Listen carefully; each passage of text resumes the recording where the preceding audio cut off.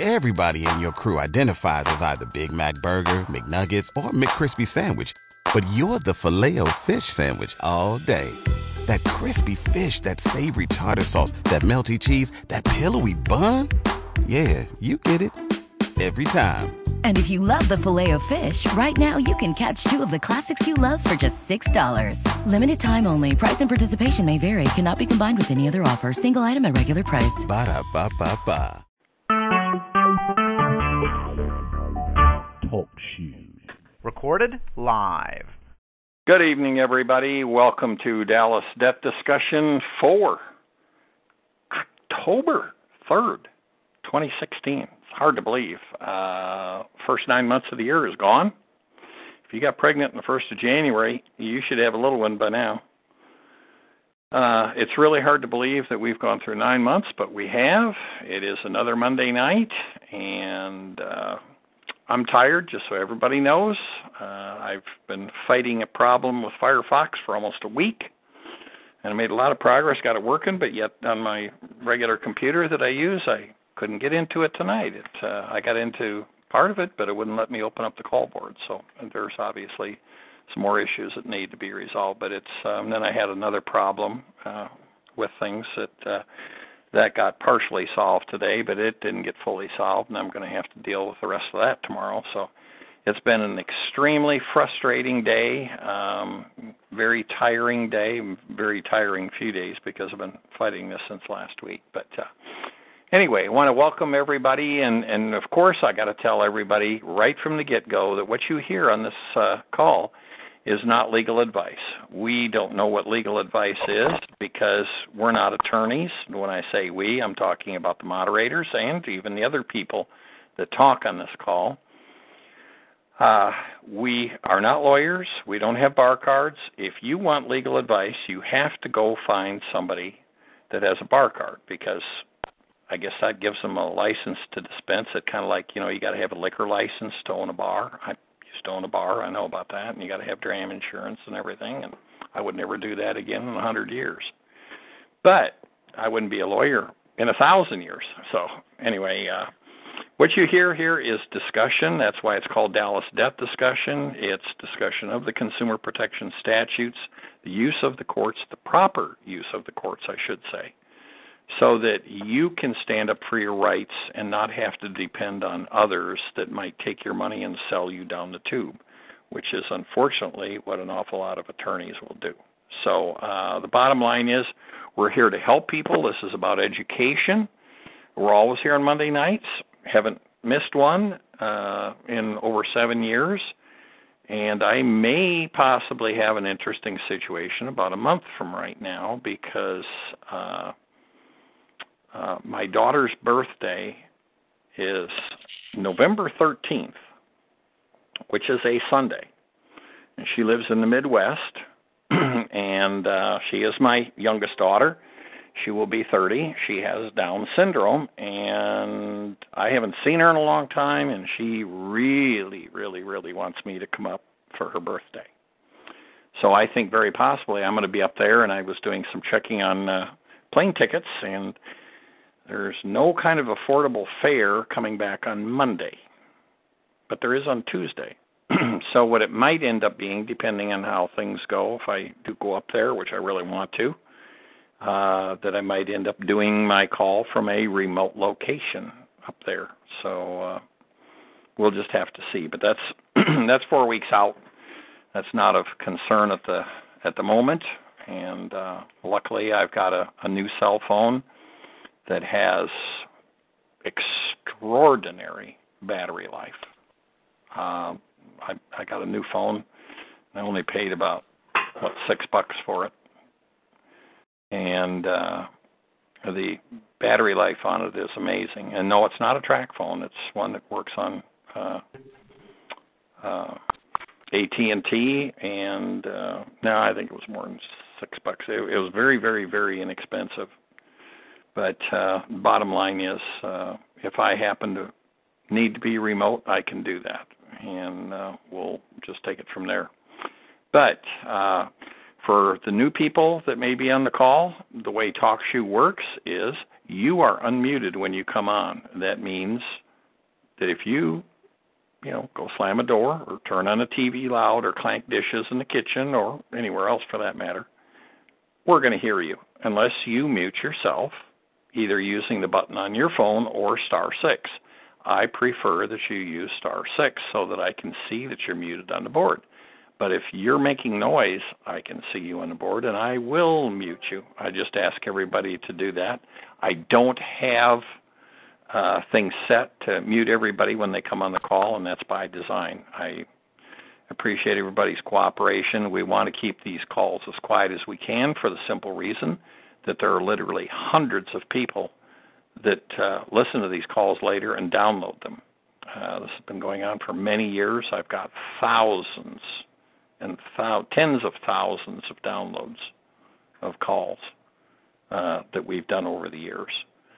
So please cooperate with us. If you want to ask a question after we get done with good news, all you have to do is hit *8, and that'll put you in the queue. Raise your hand. I call on people in the order that they've raised their hand. Please have yourself muted using *6 before you do *8, though, because that saves me a step. So with all that said, as most people know that have been on this call, we usually start with good news, and good news can be any number of things. It can be a good outcome recently, a settlement that you've managed to get taken care of with somebody in a controversy. Maybe you got a check and settlement of things. Good news can come in a lot of forms, but if anybody has any good news, all you have to do is speak up. You do not have to hit *8. So right now the floor is open for good news to anybody that has any. Well, I told you last week I got a handwritten letter from someone who wasn't one of our members because that person had a conversation with one of our members in another state. It was Sam in Illinois. And, of course, he's in Oklahoma City. And on Friday, he drove to Georgia and showed up on my porch. And we had just a wonderful all-day visit and several conversations over the phone since. He was on his way to Florida. But it's just amazing. I've said it before. I had begun feeling like the old lady in Stephen King's The Stand. She's on her porch in Nebraska, and she's sitting in her rocking chair playing a guitar, and all these people are dreaming about her and just showing up on her porch.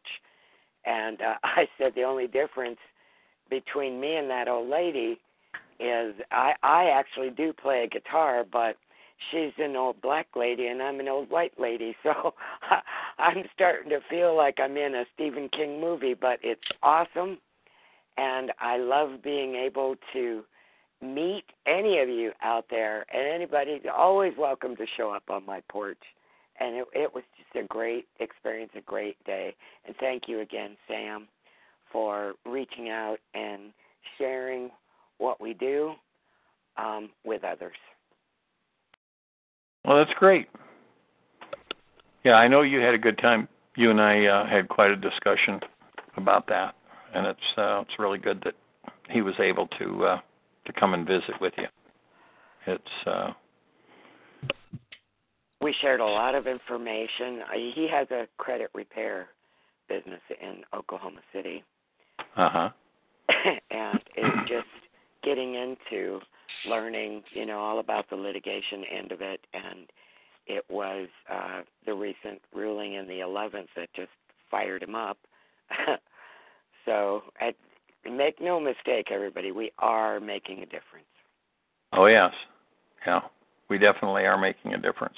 And that's being seen in a number of different ways.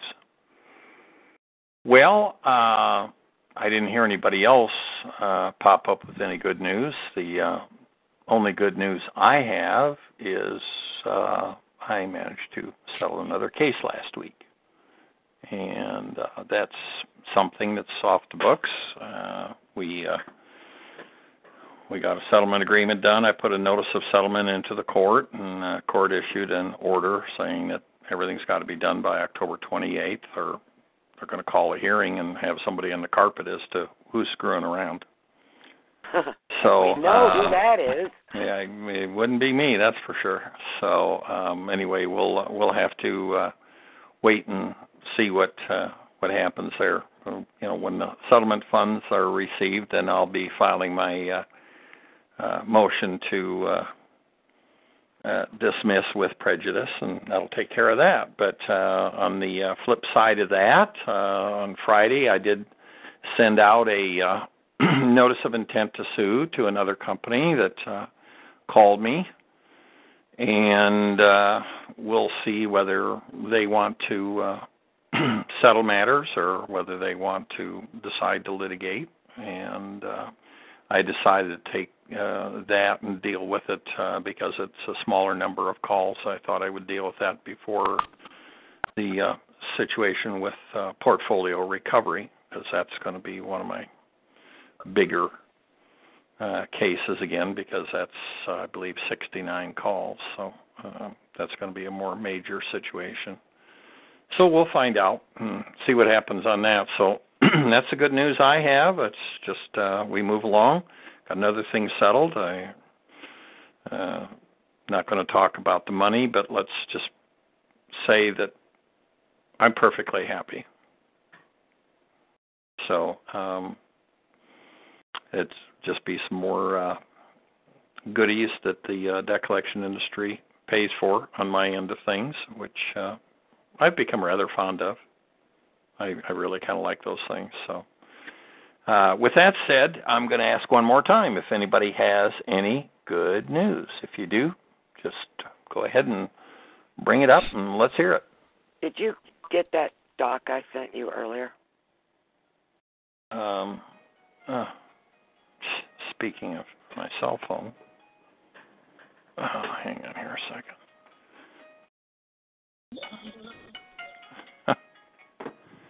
Unbelievable. I'm not sure who it is, but let's see. You sent me a doc on what? I've had so much stuff going on today. It's like I'm brain dead. On professional litigants. Oh yes, yeah. And I did get a chance to just glance at that just a little bit about the definition. That was kind of interesting. It's very interesting, and there's some awesome case law in there. I went through and highlighted it because I talked to Tally later in the day, and then I sent it to her after I highlighted it. Mm-hmm. Oh, good. Yeah, that was very interesting information because, we've had some people that have, said, oh, well, you guys are just professional. Well, we were trying to figure out what the hell does that mean, right? Isn't that what you do, right? The attorneys. It's like double standards, And then I came across that once again, Googling for something else. Yeah, you never know what you're going to stumble on when you're out there searching for things. But it is a very good article. And, I will agree. There's a very broad claim, and very often, especially when the other side has no defense for their violations and their actions, to instead launch an ad hominem attack on the plaintiff, on the opposition. And it's character assassination, and that's what they try to label you as a vexatious litigant or litigious or litigious consumer. Professional litigator, and this sort of thing. Well, it turns out that, yes, there are people who meet that definition. And under the law, what one of the prongs is for meeting that definition is if you are not just filing suits simply because you're in it for the money and turning it into a cottage industry, a business. You deliberately trap people into litigation. But the prong for that is that the professional litigant sets it up to bring the harm on themselves. Now, if you stop and think about that, when you're dealing with, and that's under all kinds of statutes, not just what we do, but when you're dealing with the FDCPA or the FCRA, you can't even do that. You can't bring those violations on yourself. You can't cause them to put erroneous information into your credit report. You can't cause them to refuse to investigate your dispute and therefore continue to put erroneous information in your credit report. You can't cause them to pull your credit report without a permissible purpose. Whether you are the furnisher or the CRA, you can't cause that harm upon yourself. So you don't meet the prong of that definition. Same is true with the FDCPA. You cannot cause a rogue collector to send you letters and dunning, et cetera, and do things that are in violation with the FDCPA. Those things, those decisions are solely made by them and are never facilitated or encouraged by the consumer. So, that was really revealing. And I have to say it's 47 pages, that PDF. But I really enjoyed reading it and highlighting it. I'll bet you did. Yeah, because, I've been through it. You've been through it. All of us have. And you just, your head's kind of spinning when they're attacking your character and accusing you of all this wrongdoing, and you're like, what are you talking about? That's what Congress intended in the first place. But you have to realize there really are some people who fit that definition. But I would say, and I don't know if you'd agree with me, Dave, but I bet you will, I would say that the number... What is that? Hang on a second. We've got somebody that's talking and making noise. I'm trying to see them. They quit now, and I'm not seeing them on the board. Okay, I would say that the number of rogue statute abusers on the furnishers and collectors side far exceeds any number of professional litigants in this arena anywhere in the country. Oh, yeah. Yeah, there's no doubt about that. I'll share that doc out with everybody on Wednesday, though, because it's a good read, and everybody should have it. And there's some good case law in there. Oh, good. Well, it's kind of interesting. I just went, while you were going over that, I went and I wasn't a debt collector that called my cell phone, for one thing. The other thing was I looked up, and the company I sent the notice of intent to sue to did receive it today. So we'll find out whether they want to talk or whether they want to play. Well, whether they want to go the route that the other company did and do things the hard way. I mean, that's just the way it works. All right. Anybody else got any good news for us? One more time. There's some good news here. Well, we'll take it. We always take good news. Yeah. Well, I sent a notice of pending lawsuit out about 3 weeks ago, and finally filed a lawsuit last week and just today I got a response from the attorney, the compliance department, not the compliance department, but the chief counsel or whoever, and they give me an offer today of $500 for an inquiry, and I did include a state law claim, but yeah, I got an offer today, just today, so I just wanted to share that. That's just on one credit pull? One credit pull, yeah. Yeah. And you know, I'm not going to tell you what to do, but if it were me, I'd take it. Take it? Yeah. Yeah. Yeah, I'm kind of still deciding because I alleged another state law claim, which is relevant to the case, and I kind of want to email back and maybe settle for almost $1,000. You know what I've done in the past is split the difference. Yeah. Because my first offer was $15.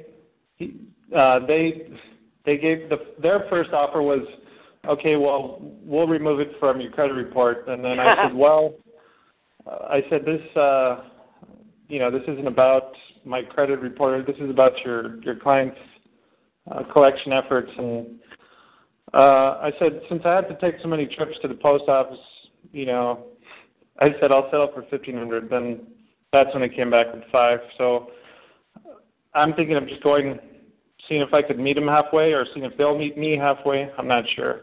I think it's worth a shot, though. I mean, well, it's called negotiation. Right. Yeah. It's how bad do they want to avoid the cost of a lawsuit and having to deal with it. Yeah. So I'm going to see what they say. No rush here, but... Yeah. Well, that is good news, though. At least you got an offer. The biggest thing is you're talking, and like I've said so many times, if you're not talking to the other side, how can you possibly reach a settlement? Right. Yep. And if your goal is what? Your goal is to get a check, right? Yep. Okay. Well, they can't read your mind, so you've got to communicate with them to see if you can reach a settlement, because if you can reach a settlement, then you reach your goal. Yeah, and the logical process. Yeah, the good thing about this communication is the attorney's been really polite so far. I had some nasty ones before. This guy hasn't argued. He sounded like he doesn't even want the case, or from his client at least. He left a voicemail, and I felt really bad because he just sounded like he was sad, and I was like, okay, let me get back to him, and that's when we started the negotiation. But yeah, well, he sounded really... Yeah, that's the thing. You run into different personalities on attorneys.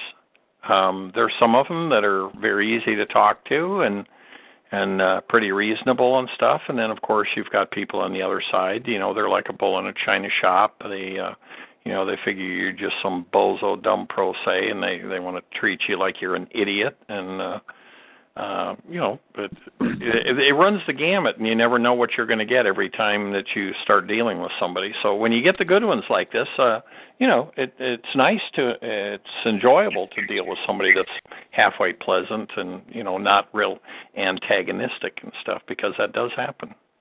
Right. Yeah, and I kind of just want to keep negotiating since he's so friendly. Sure. Well, yeah, we'll see where that goes.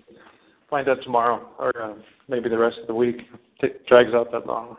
Yep. But, yeah, that's it. I'll just sit back and enjoy it. Well, that's good. Thank you. Appreciate the good news. Glad to hear you got things cooking there. Yeah. All right, who else has got some good news for us? Had a few more people join the call here. All right, nobody else with any good news? Then I guess we're going to go to taking questions. And if you've got questions, all you have to do is hit *8. That'll put you in the queue, and we'll take your questions and hopefully be able to answer those and get you some information that you need. And we're going to go to, Idaho. Geez, everybody keeps jumping in here. We've got a bunch of people jump on tonight. Go ahead, Idaho. You're unmuted. Okay. I had called before regarding an attorney who was just working overtime and then took me to a collection bureau to sue me. And you remember talking to me? Right. Well, I remember the basic situation. So I did file my answer with my affirmative defenses and hoped he would just walk away after that. But today I received in the mail a notice of status conference. And this is from the Collection Bureau as the plaintiff. So I need to be going to, I guess, a status conference October 18th. And it says, you are hereby notified that a status conference is set for October 18th before the judge. A scheduling order under Idaho Rules of Civil Procedure may issue following this conference. So I'm wondering what I do next. Well, what's going to happen basically there, you're going to go in and the judge is probably going to say, well, okay, they filed a complaint and you answered. What do you plan on doing as far as discovery goes? Do you plan on doing any depositions of anybody? Stuff like that. He's going to want to get he or she is going to want to get an idea of where each party is and, where you stand on what you're going to need to do to have the case move forward, and then see if, we probably have a little bit of discussion, or very possibly the court might just say, well, okay, I'm going to allow, 120 days for discovery, and the discovery deadline is going to be this, and the deadline for such and such is going to be this, and we're going to have a pretrial conference, on, let's say, December 14th or, January or whatever like that. And it's basically going to be to set a scheduling order so that you have a basic outline of how the case is going to move forward. So when you go there, you want to be thinking in terms of, okay, what kind of discovery are you going to be wanting to do? Are you going to want to depose anybody? Are you going to want to, get any, do requests for production of documents, things like that? And, because chances are the court's going to want to know, one of the basic things is going to be, well, how much discovery do you anticipate doing, and what discovery are you going to do? Okay. They're going to ask how much. It's nothing. I mean, it's nothing that's coming down the pike that is like, ooh, man, this thing's getting close. The court's going to make a decision. Well, the court hasn't got any evidence to make any decision on yet. This is just to help get things going. Okay. And I guess if this guy never really had a contract with me, and I put down as one of my affirmative defenses that statute of fraud, because any work that's going to take longer than a year is supposed to be... No, I don't think you want to go anything with fraud. Okay. Did you ever look, and I know we discussed this, did you ever look up and see whether it's required that attorneys have a written agreement with their clients? Because I know a number of places it is required, but I don't know if it is there. I called the Idaho State Bar, and they said it's not required, but they said any work that's taking longer than a year is supposed to have a contract under that statute of fraud. Anything that they think is going to take a year, which many divorces do, should have a contract. And I read yours obviously took much longer than a year. Yeah. Yeah. And so I was thinking that, with him just working and just trying to earn money because he has no other work. Well, you got to be careful what you say, making allegations like that, because no, I didn't say that. Yeah. Okay. But, what you say that the Bar Association said if it's going to be more than a year. Is there a rule that says that, like a rules of professional conduct? And if you don't know, I would suggest calling them back and asking, say, well, I called and I talked to you about the situation, so on and so forth, and I was told that anything more than a year that they should have there should be a written contract. Is there something in the rules of professional conduct or anywhere else that states that? When I called them and asked them that, they said there is no rule that states that, but they highly recommend it because of it's like bad practice not to do that because of the statute saying if you do any work that's over a year, you should have a contract. And what statute says if you do any work over a year, you should have a contract? What says that? It's the Idaho's Idaho Code 9-505. Certain agreements are to be in writing. And in the following cases, the agreement is invalid unless the same or some note or memorandum thereof be in writing and subscribed by the party charged or by his agent. Evidence, therefore, of the agreement cannot be received without the writing or secondary evidence of its contents.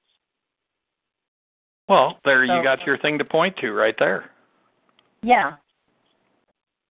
I mean, for me, that just solves it right there. And all the research I did showed that any kind of verbal understanding will not hold water because of that one.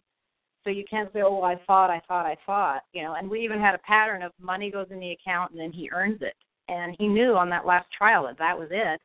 And he just kept working away. Right. Well, that's where he's going to have a real problem. Yes. So because you established a pattern, and then when it went over a year, there was still no written contract. You informed him, I have no more money, so, that's it. You've bled me dry. I have nothing. So we're done. But yet he decided on his own volition to carry forward and do things against your wishes, and in spite of the fact that you informed him, you had no further money to pay him. Yeah. What kind of discovery or depositions would you say I would be going for? Well, I'm going to ask you, given the facts in your case, what would you need to ask for? See, you can ask for something, and if it's something that they would have to have their, to legitimize their case, their claims, and if you ask for it, well, hang on a second, hear me out, and you ask for it, and they say they don't have it, wouldn't that kind of put a dent in their claims? That's their own admission. Like if you ask for the contract, any written contract for services, you're going to ask for that. Now, see, people always have a tendency to think that they got to ask for something that they know the other party should have because they want to get it.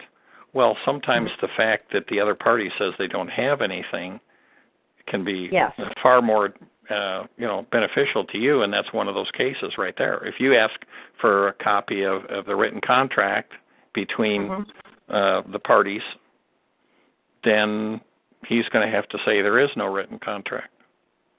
Right, okay. Or he's going to have to come up with a fake document. Okay. Would they really do that and come up with a fake document? Oh, believe me, lawyers will do anything. Oh, my goodness. I'm not saying he's going to, but what I'm saying to you is don't rule out that possibility entirely. Okay. He could put something on letterhead, this is, to memorialize our conversation that I'm going to do this and you're going to pay that, and until you put it in writing that I'm not going to do any more or anything like that. Well, of course, he's not going to be able to get your signature on that, and if he produces something like that, and it's false, then you'd have to do your document examination and prove it's a forged document and all that. But I mean that's getting into possibilities. But the whole point is, every case is different. for discovery. So what you've got to think about, okay, what do I ask for that if he provides it, it's going to be beneficial to me proving my case, okay? What if I ask for something that I know that has to be there, that isn't, and they can't prove it, isn't that going to help my case? So you always got to look at both sides of the coin when you do discovery. Okay. Ask for specific information. One of my interrogatories might be, please identify all witnesses to the alleged agreement between plaintiff and defendant for services. Identify all witnesses? Please identify all witnesses to the agreement. Okay, now why would I want to ask that? Because he'll have none. Well, when he comes back and says there are none, then it's just between you, and that already establishes that it's just you and him. Your word against his, right? Yep. Okay. You see what you formulate your questions. You got to think about what question can I ask, and what is the result? What are the two sides to the coin? Whether I get an answer or whether I don't get an answer. If they say they don't have something, how does that benefit me or them? And if they do have something, how does it benefit them or me? You should always look at both sides of the coin. That's why discovery is more difficult, especially for a lot of people, because they're kind of looking for, what questions should I ask? Well, good grief, the questions you'd ask regarding a TCPA situation are completely different than if you were dealing with FCRA, right? Right, and I was thinking of some kind of question saying, if you're billing someone and it's been 6 months and they haven't paid you, after the first, second, or third... No, you don't ever get into asking anything like that. That's okay. Because you're asking them to, just speculate about something. No. Okay. You have to ask questions very specific to facts. Okay. Otherwise, you're just wasting your time. Okay. So it's going to take some time to develop the types of things. You got to give it a lot of thought as to what you want. Now, have you gone through John's webinars on discovery in the website? No, I need to do that. Yes, you do. Absolutely. John did a series of webinars on discovery. They're very good, and okay, I'll go through that's those. why they're in there. Okay. So look at the webinars on discovery. Right. And I guess, so what else, the depositions, what are they going to want to know about that as far as scope? Well, I think the logical thing would be, Ms. Plaintiff or Ms. Defendant, do you plan on taking any depositions? Because here again, the court is just going to try and find out, okay, what all's involved in this case? What kind of stuff are you going to have for roughly for a defense? What are you going to be looking at discovery-wise as a defense? And what's he going to want to be doing, as far as discovery or anything else to press his case forward? That's, it's just so the court can get an idea of how extensive the case is going to be. In other words, is there going to be a huge knockdown, drag-out battle, or is this something that's probably going to be fairly simple and not take a whole lot of time? Because if it's going to be, very extensive stuff, a court would have a tendency to probably lengthen the discovery period as compared to something that's relatively simple, where there's not a whole lot of, facts, questions that can come into to play, where the court doesn't need to grant 6 or 8 months for discovery. Right. So deposition being an out-of-court oral testimony of a witness. Mm-hmm. Let's see. I need to get something to the order of, that he knew that was borrowed money for the trial, and that I need to get the court records of the judge assigning all the all the stuff after the trial, all that work to my ex-husband's attorney. That was his assignment. Well, but what's that got to do with a deposition? Nothing. I kind of wandered. Okay. Well, yeah. You asked a question about deposition, so take one thing at a time. Okay. What would I need to depose anybody? And my guess would be you'd probably want to depose him and ask him a whole lot of questions. Well, depose who? The attorney that's suing you. Okay. Don't you think you'd want to get him to under oath to yes. answer a bunch of questions? Well, what about this? Uh-huh. What about that? Did you do this? Yeah. Did you do that? Uh-huh. Yeah. Wasn't it standard procedure that the defendant put money into an account and you worked off of those funds, and at such time as those funds were depleted, you notified the defendant that more funds were needed before you did additional work? Mm-hmm. Stuff like that. Get him to admit, well, yeah, that's the way we did things and stuff like that. See, that way you've got sworn testimony that's admissible at trial. Mm-hmm. Okay.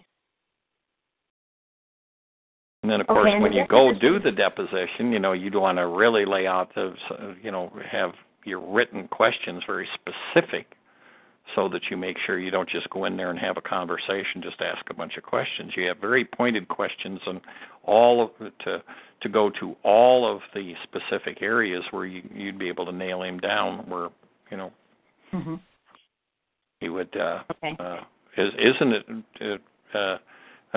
did you do such and such and so and so? Mm-hmm. Yeah. Or what did you do from the inception of doing the work for the defendant? When did you notify the defendant you needed additional funds provided for your services? Mm-hmm. And what threshold was used to determine when you told the defendant you needed more funds? How much generally did you ask the defendant for each time you asked for funds or requested funds be deposited in the account or what? See, these are all the kind of questions you get in there. Mm-hmm. But, you'd want to literally probably have several hundred questions written before you ever went to the deposition. I sure would. Okay. But again, you got to think. You got to think in terms of, okay, what do I need to prove that there was no agreement and that mm-hmm. he's not entitled to what he's saying? Mm-hmm. Right. And if I was a judge, I would look at it that way too. I would say, well, they had a pattern. They had no contract. The pattern was broken, and he just kept working. Yeah. Well, the defendant states in her affidavit or under oath that she informed the attorney at such and such a time when he informed the plaintiff that there were no further funds available. Mm-hmm. A question could be: were you aware that the defendant borrowed money for the last trial? Well, it's all of those things. Mm-hmm. But the whole point is, it's a collection tool for documents, for information, for testimony. So you got to use those various things, whether it's production, interrogatories, admissions. Mm-hmm. Admit there was no written contract between plaintiff and defendant for services. How do I do that again? It's admit, this is an admission. Admit that there was no written contract between plaintiff and defendant for legal services provided by plaintiff. Okay. So what has he got? If there's no written contract, he has to say there's no written contract. He'd have to admit that, wouldn't he? Well, see why you ask those kind of things?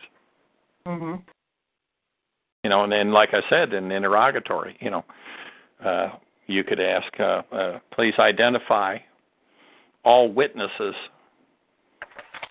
to any verbal agreement between the parties between plaintiff and defendant for legal services rendered to defendant. You'd want to know, okay, if you're saying, well, you got a witness, I want to know who it is so I can depose them too and see what they're going to say. Right.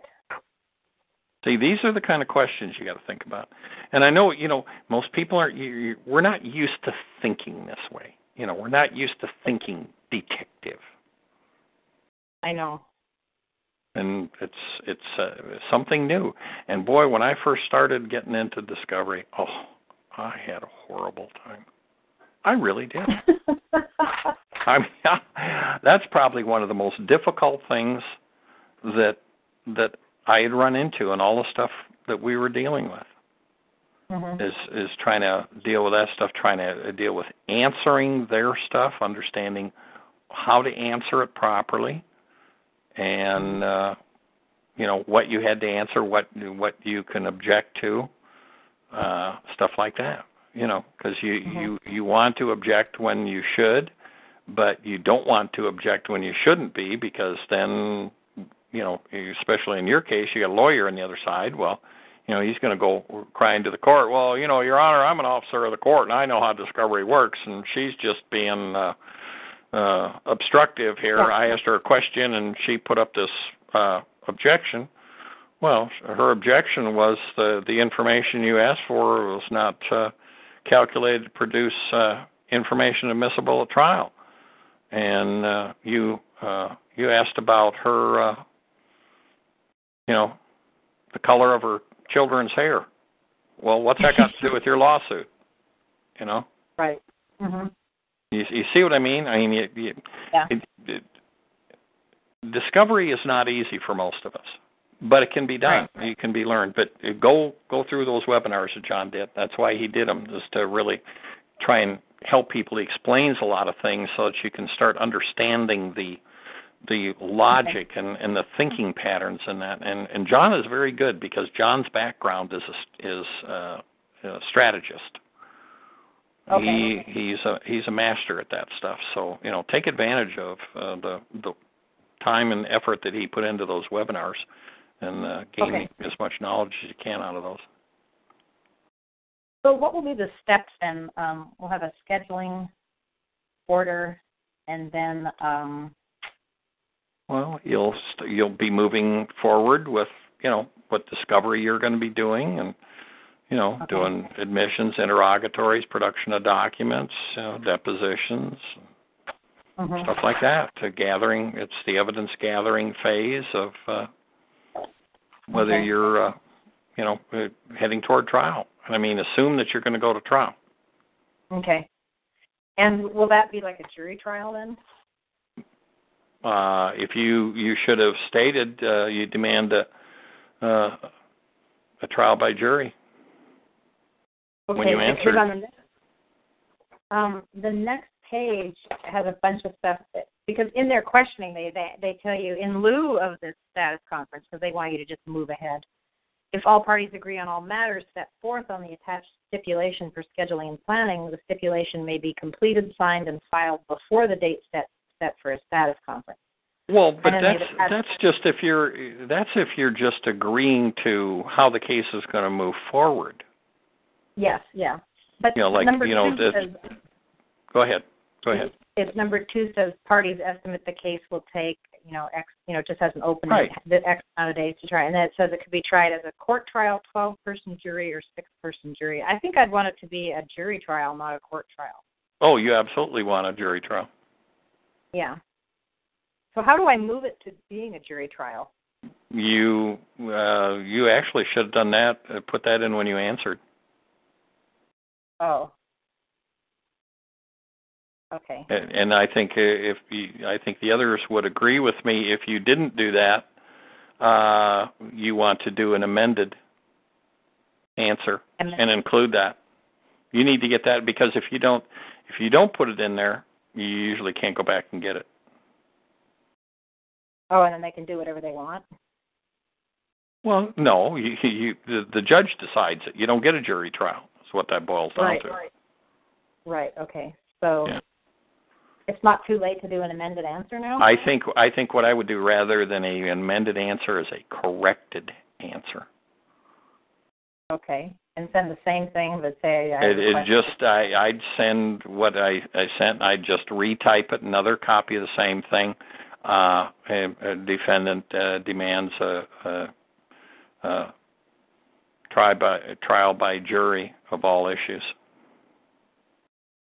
Demands a trial by jury of all issues. Right. Okay, and it's not too late to do that. Well, the terminology that I'm going to suggest you do is don't put in an amended, put in a corrected. When did you file your answer? When did I file it? That was on September 16th. Ooh. Oh, that's been quite a while. Yeah. I still think corrected is better than amended, don't you, though, John? Absolutely, because if you amended, you add something that you didn't have before. If you make a mistake can be corrected. The mistake you made was if they ask you, oh, I was in a hurry and I thought I printed the right document, but I didn't print the final document. It was an inadvertent error. I inadvertently forgot that was on the other one. Typically, you want to do a correction within a day or two or, 7 days at most. In your instance, it can't hurt to try. So you need no explanation if it was called a, defendant's answer and affirmative defenses. It would be defendant's corrected answer and affirmative defenses. And then at the appropriate point, which is usually at the conclusion of it all, just, defendant demands a jury trial on all issues. Trial by jury on all issues. Yeah. Yep. Okay. Of all issues or on all issues? Of all issues. Yeah. Okay. You really need to dig into the webinars because, there's also, this is over credit card? No, this is where a lawyer was handling her divorce, and she ran out of money to pay him, and she was always paying in advance, and the lawyer just took it upon himself and just kept on doing work, and now he's trying to sock her for a big chunk of money of work that wasn't authorized. He's being a debt collector? He sent it to a debt collector, and then the debt collectors got an attorney on board. But it's funny because this latest letter is back again just from the Collection Bureau as a. Well, you can sue the Collection Bureau. You can sue the attorney the Collection Bureau hires, because even if the lawyer causing the problem is a valid original creditor, so to speak, the debt collector he hired and the attorney the debt collector hires are debt collectors, and you can sue them. And in fact, you might have them pay his legal fees. He might enjoy seeing that happen. You never know. Yeah, we talked about that before. You're going to want to, get going on getting ready to file a federal lawsuit against those guys. And just so you don't feel bad, once upon a time I sued a law firm, and I couldn't get my discovery any other way, so I deposed the owner of the firm in a video deposition, Ducis Tecum. And when that was all over and we arrived at a settlement because of me squeezing him into that, The owner of the video deposition firm wanted to talk to him because there were a bunch of other lawyers that hadn't paid him for using his deposition services, his video services. And the lawyer that I had sued said to him, well, you know, lawyers are the worst people about paying their bills. Really? He said that? Oh, yeah. Yeah, well, that's his business. That's his business. Tells you something about that profession, doesn't it? I think they think they're above it all. Mm-hmm. Lawyers above the law. Yeah. Yeah. Ask a judge about that.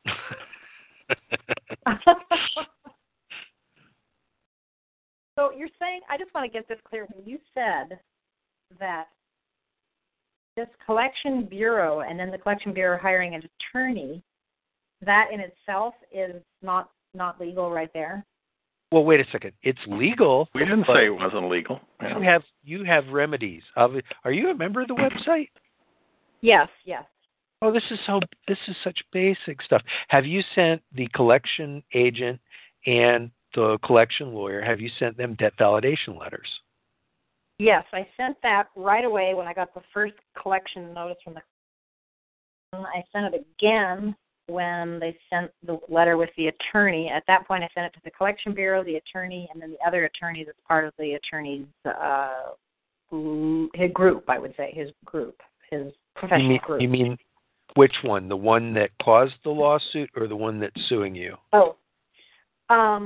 Well, the one that caused it, your divorce attorney, is an original creditor, so you can't claim anything from him under FDCPA.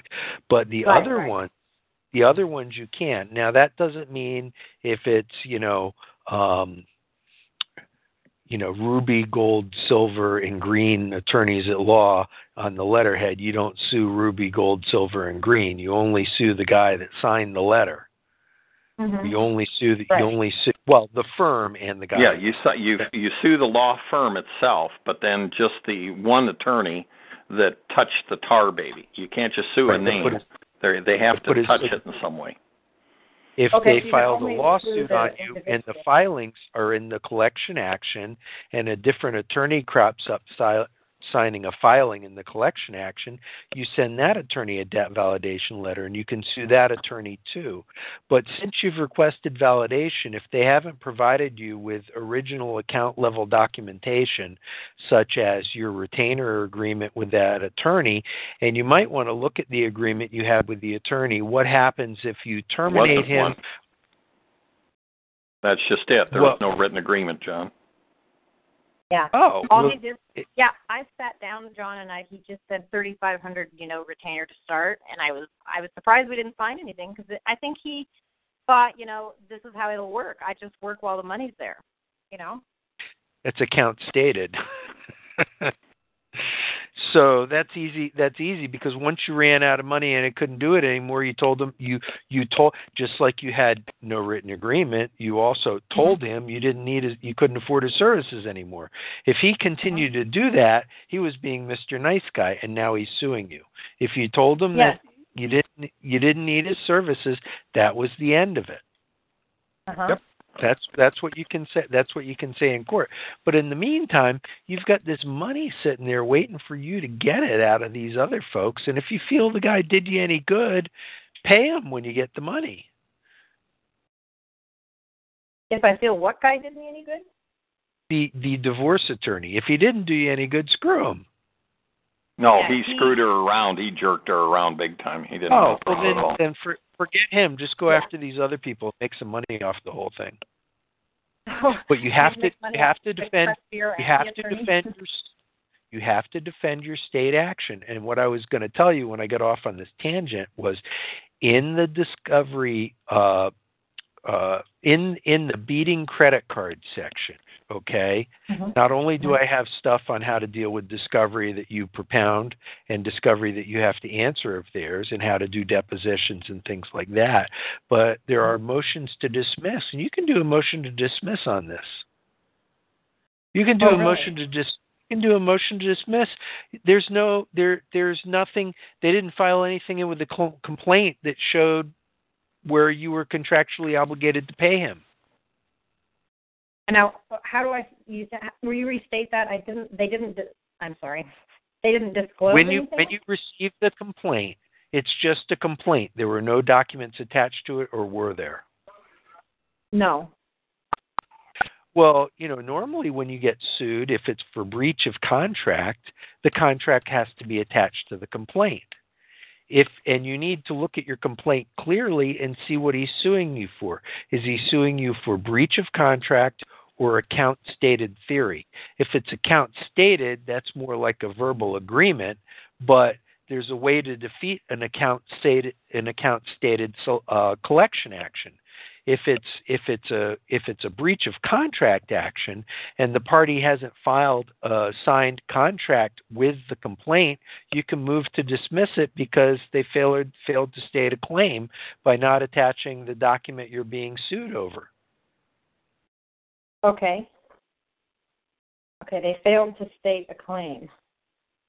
Well, then that's the one you got it on, because there was the summons and the complaint, and there was no contract attached. But you need to look at the complaint and see if he's suing you. It will, somewhere in there it's going to tell you the state statute that he's suing you under.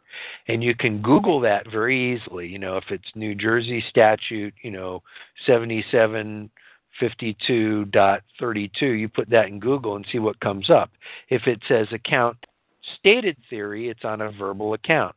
If it's a breach of contract, it's on a written document. So you handle each one differently. If you handle it correctly, you're going to command the judge's attention. Yeah, it doesn't say anything about contract. It just says that this is a tricky in the complaints. Complaint number 7, that defendant has failed to pay and there is now due and owing the sum of $14,400 with interest thereon at the rate of 12% from October 6th until paid. So they haven't ever said anything, the complaint about any kind of contract. Does it say that this action arises from? Does it say anything like that earlier? No, like not, as if they were, quoting a statute or something? No, arises It from. has to give an explanation of what happened. Oh, okay. Right. It just says the above-named plaintiff, by and through its undersigned counsel, and for its cause of action against the above-named defendant, complains and alleges as follows. And then there's number 1. Go ahead. It just says I'm a plaintiff. Read is what John's saying. Okay, so Roman numeral 1, plaintiff is an Idaho corporation licensed to do business with the state of Idaho with its principal place of business located in Nampa, Idaho. Number 2, defendant is a resident of Ada County. Number 3, that each account herein referred to has been duly assigned to plaintiff.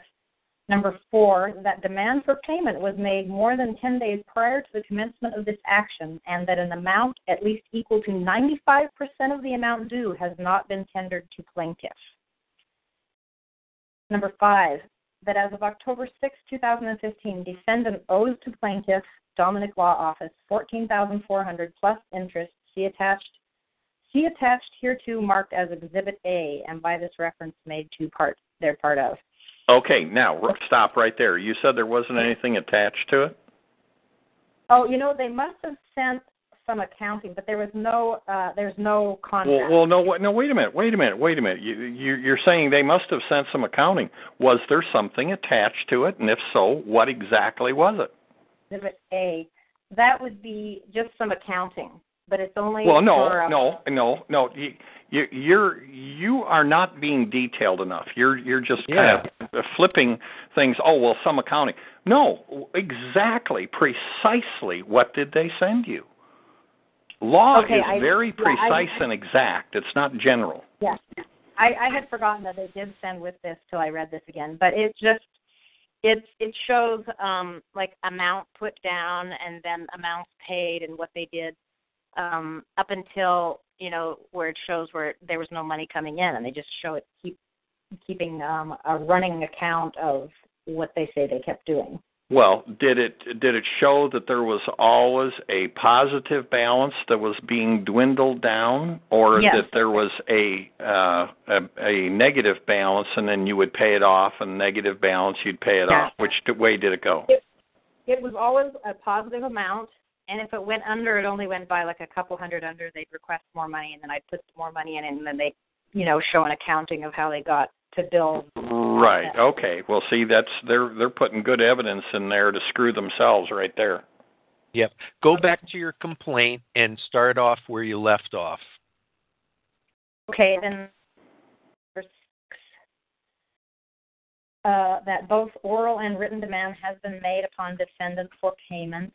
And then number 7, that defendant has failed to pay, and there is now due and owing the sum of $14,400 with interest thereon at the rate of 12% from October 6, 2015 until paid. That's it? Yeah. Well, okay. My first comment is, where did you agree to pay 12% interest? That was going to be my first question. If you owed money, because in order to demand interest, there has to be a written agreement that states that that's the amount it is. They've just pulled in today's world where you get maybe 0.5% in the bank. How do they get 12% interest? Okay, this is just a way of jacking me around. No. And number 2, in the complaint, did it say anywhere at the end that they want attorney's fees? Oh yes, at the very end. After the Roman numeral 7, it says claim for attorney's fees. That plaintiff has been required to retain the services of an attorney to institute and prosecute this action, and for that purpose has retained the law office of Mark Clark, licensed in practice of the state of Idaho, has been obligated to pay a reasonable attorney's fee and costs which plaintiff is entitled to recover from the defendant pursuant to Idaho Code 12-120 and other applicable statutes of Idaho law. Yeah, well, where did you go look at that statute, and where's the contract that says that you agree to pay interest, especially at 12% on any amounts due? Where's the contract? You need to look at the statute and see what that says, or if they're just blowing smoke. In your instance, there might be no reason that you have to pay attorney's fees on a recovery, and without an express agreement stating that you're going to pay the interest and you're going to pay attorney's fees in a recovery, they're not entitled to claim them. Okay. If you ran a business and you were doing documents and extending credit to people, you would want to make sure that you were able to recoup attorney's fees in the event the people failed to pay. That's why you have a written agreement. Without a written agreement, you have trouble even collecting, on an IOU on a slip of paper. And that's the way it works. So there's a reason why you can move and say that, the move to dismiss because the defendants haven't, the plaintiff hasn't provided account level documentation, original contract between the parties to show 1, that interest would be due, 2, that attorney's fees would be due, 3, venue for resolution, waiver of arbitration, all this other horse shit that you can throw in there.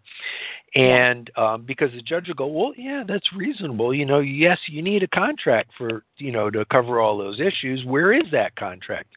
Notwithstanding, the opposing party amending their complaint with the aforementioned contract that defendant demands, the court should dismiss this action. For failure to state a claim,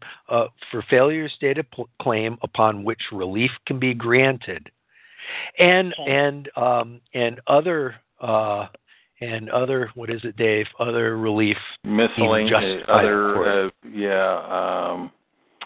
oh God, I'm tired tonight. Yeah. In other words, you're asking the court to do you any a further favor relief the court deems just and proper. Yeah. And, so even though you've answered, unless you've admitted to stuff in your answer. Now, I don't know, how did you answer your complaint? Did you just go down there and, feel heartfelt that you had to answer it a certain way, or did you go down it as a hard ass and deny as much stuff as possible? Well, the number one said, the plaintiff is an Idaho corporation. So I said, I am without enough information to admit or deny that. I don't know if they are. Correct. Number two is that, the defendant is a resident of Ada County, and yes, defendant admits the allegation. Number three, that each account hereinafter referred to has been duly assigned to the plaintiff. I put down I am without enough information, because how can it be assigned to me? I just put I am without enough information to admit. Well, that's fine, because they didn't provide any evidence of any kind of assignment of anything, did they? Yeah, so I just left it that way. And then number four. Not only that, let me make one comment. When they say that the account was assigned, by account, what do they mean? What is the definition of an account? There you go. Right.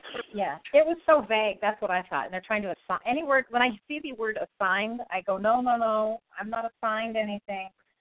Well, wait a second. Here's something else.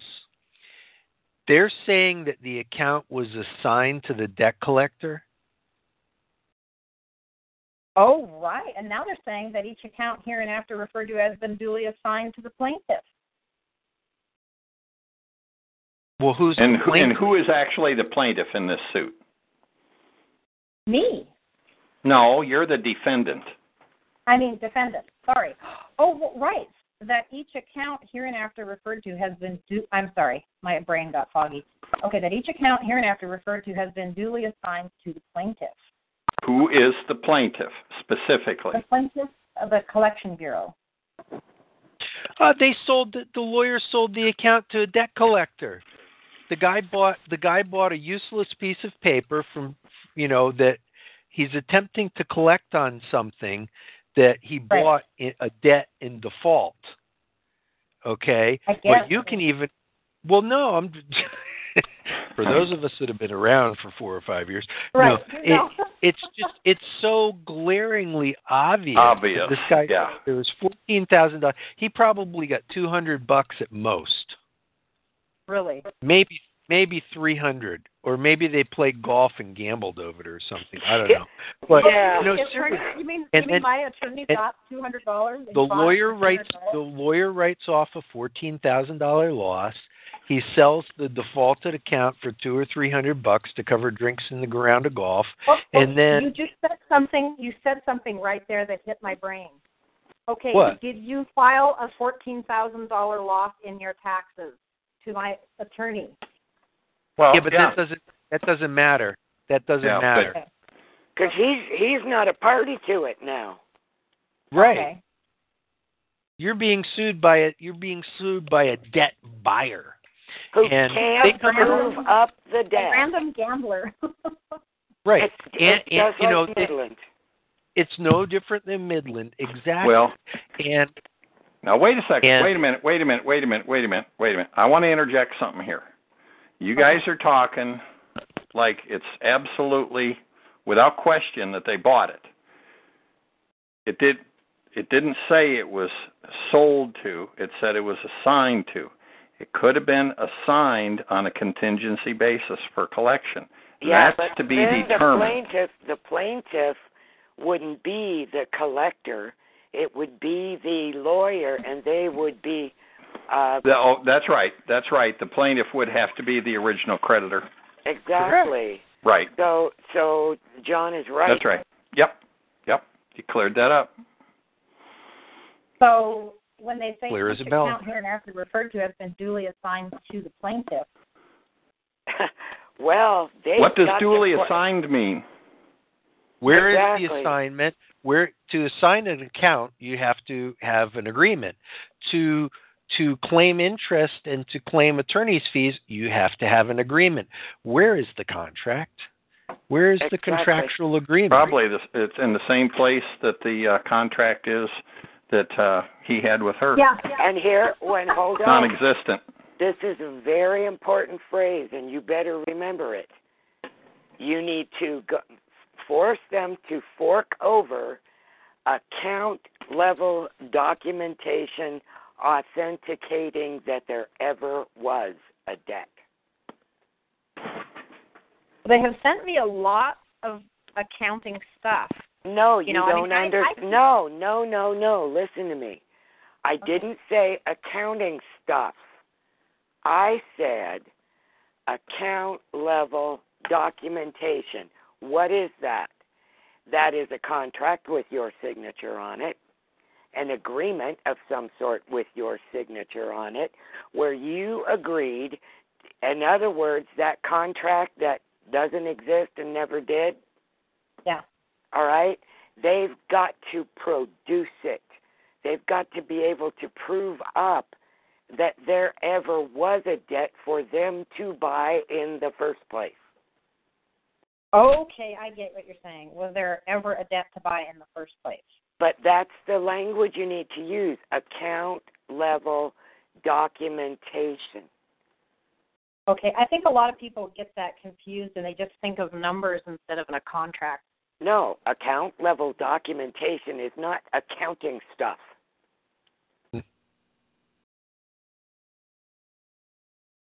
Yeah, because this guy has bought a debt without being able to prove that it ever even existed. Well, all debt buyers do that. They buy a spreadsheet usually.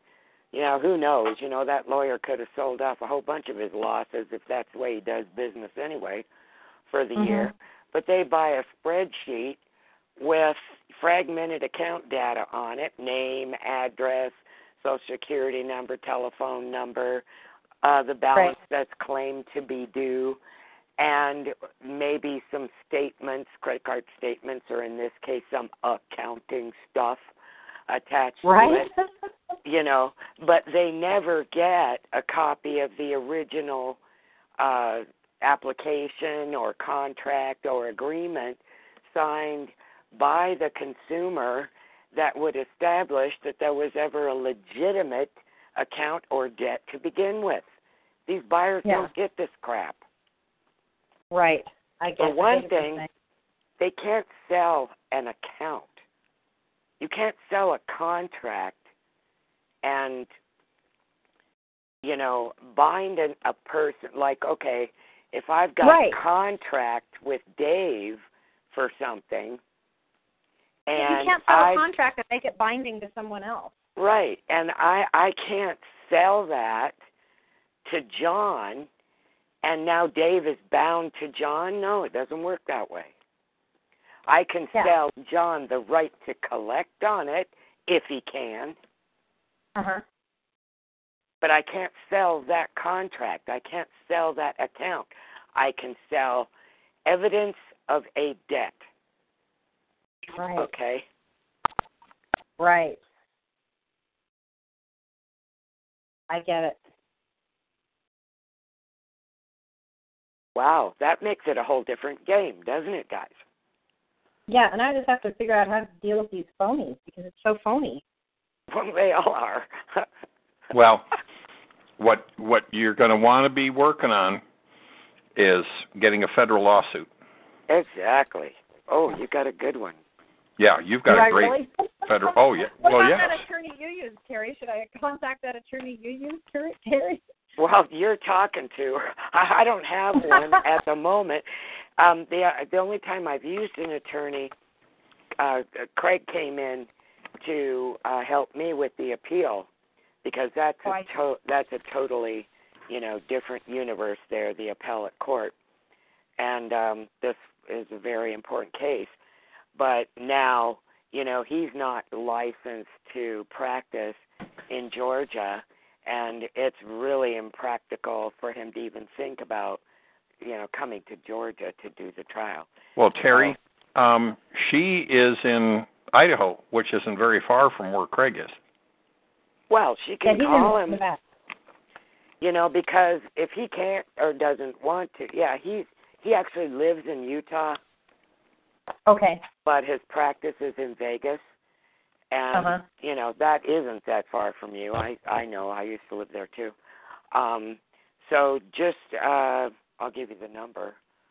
His office number in Las Vegas is Craig Perry, and that is 702-374-3163.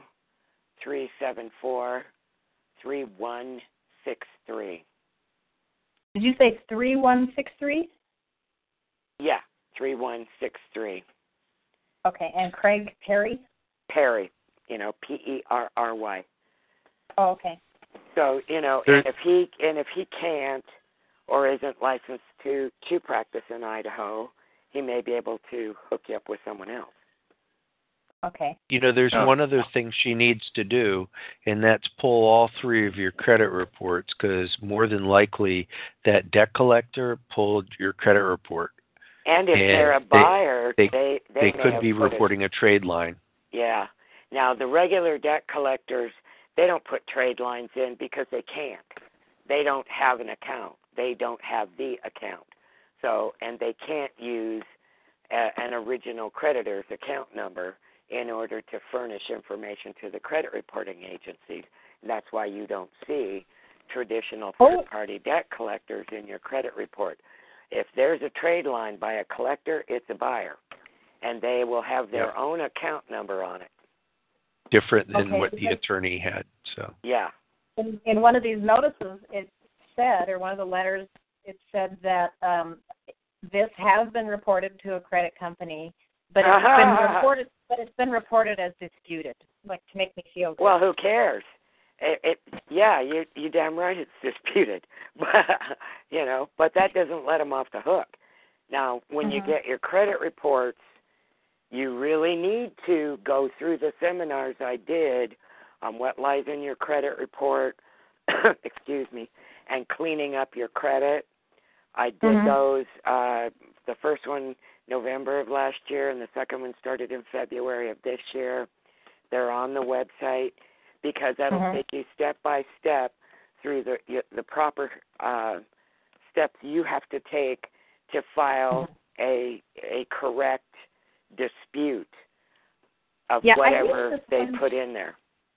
I did use a company at one point right after my divorce called Lexington Law, and I think they were trying to do some of the stuff you're talking about, but I think they got some of the things taken off. But listen to me carefully here. If you have somebody else do it, a lawyer, a credit repair company, anybody, if you have anybody else but you file that consumer dispute directly with the CRAs, you forfeit any private right of action to any violations, and you can't sue them. It's not hard to do. It is not difficult. It is very easy. There are example letters. I provided documents, case law, example letters, step by step, exactly what to do and how to do it in those webinars. Now, would I be just doing the credit bureau and who? I mean, would I just be no, because your violations haven't happened yet. That's why you need to go through those webinars so that you will know how to recognize it when the violations occur after you dispute. Yes, credit reporting agencies can be on the hook if they fail to investigate your dispute properly and take it off of there. Right? Then they're on the hook. That's under a different section of the FCRA. And the furnisher, if they fail to properly investigate, reasonably investigate, and take the appropriate action, then they are on the hook for the violation. But you don't know that until you take the proper steps to file the disputes.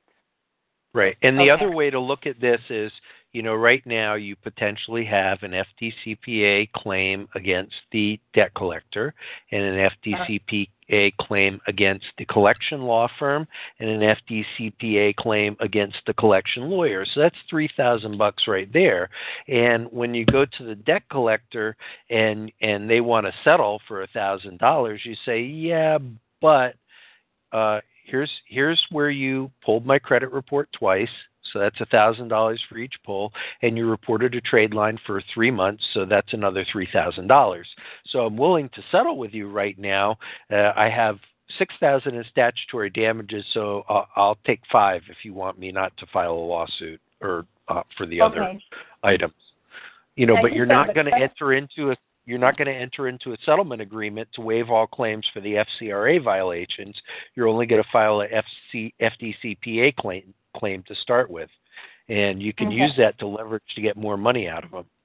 Yeah. And no one. We're gonna have to get going here to the other callers.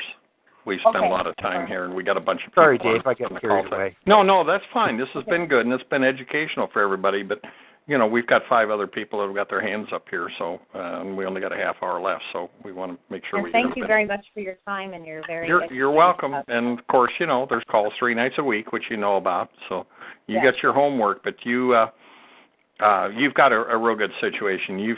If you handle things properly, you got this guy by the short hairs, and you should come out of this with a chunk of money in your pocket. Okay, great. Okay.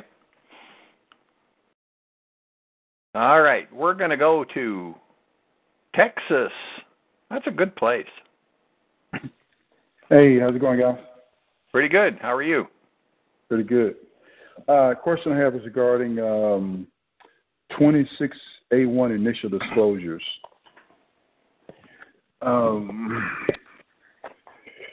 This is the first one I'm doing here. So what information exactly, or maybe not exactly,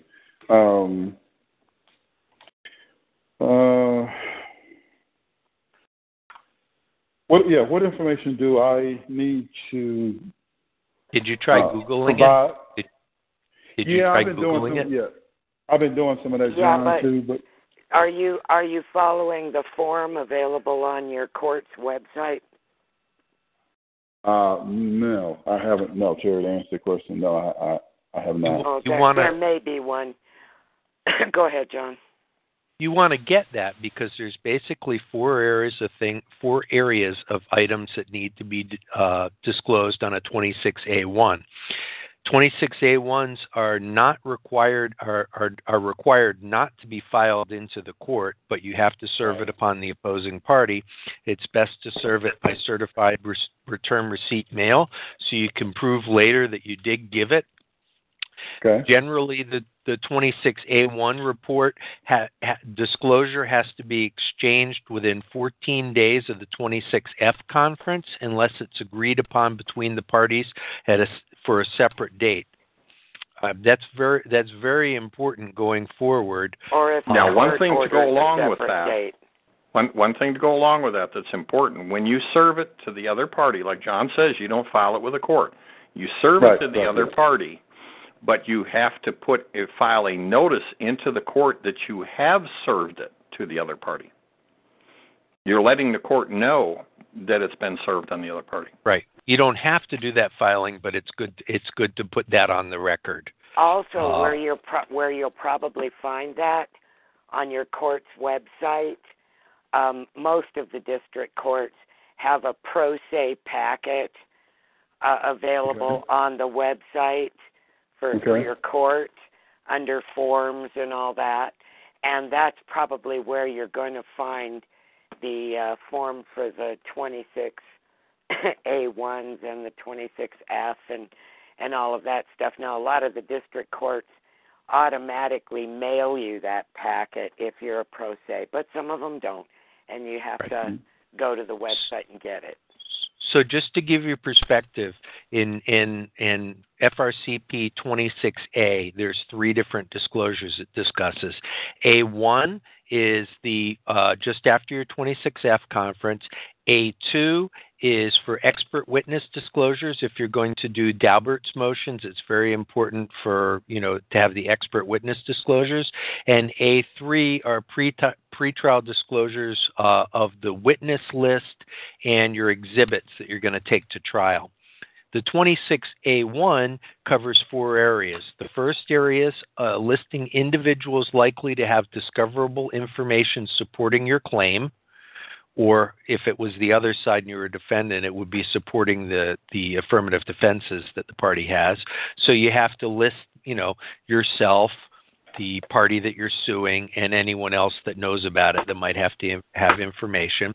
The second section are documents that may be used or are relevant to the case. So for you, it would be documents that the plaintiff may use to support his claim.